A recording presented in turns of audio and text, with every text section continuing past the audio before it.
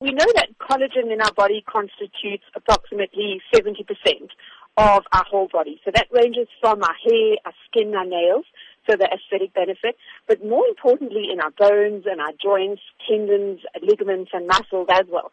And as early as from the age of 25 years old, we start to see a decline of the production of collagen in our bodies from 1.5% almost every single year from the age of 25, which is actually quite scary if we start doing the maths at where I'm at, which is 42, and how much collagen I've actually lost.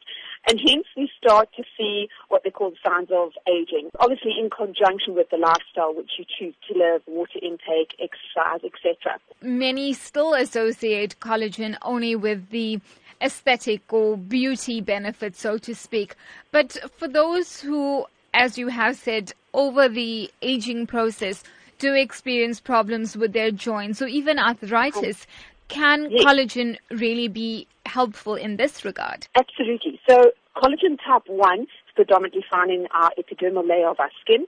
Collagen type 2, that is the collagen that is found and benefits bones and joints. This is the collagen that really fits within our cartilage and that is subjective to wear and tear as we grow older, especially due to the amount of excessive exercise which we are currently subjecting our bodies to these days at such a young age, as well as then collagen 3, which is predominantly found within our organs and a portion within our skin as well. But it's that collagen type 2 which we're finding that gives us those aches and pains as we start to get older because we get wear and tear. And as we start to get wear and tear, our symptoms of inflammation between the bones, hence your arthritic symptoms, start to become prevalent later on in our years.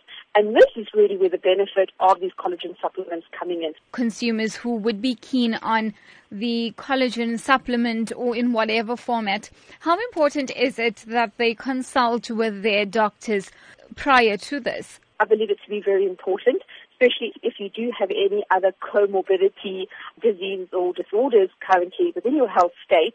It's important to understand and to do research on collagen supplements because there are thousands in our South African market.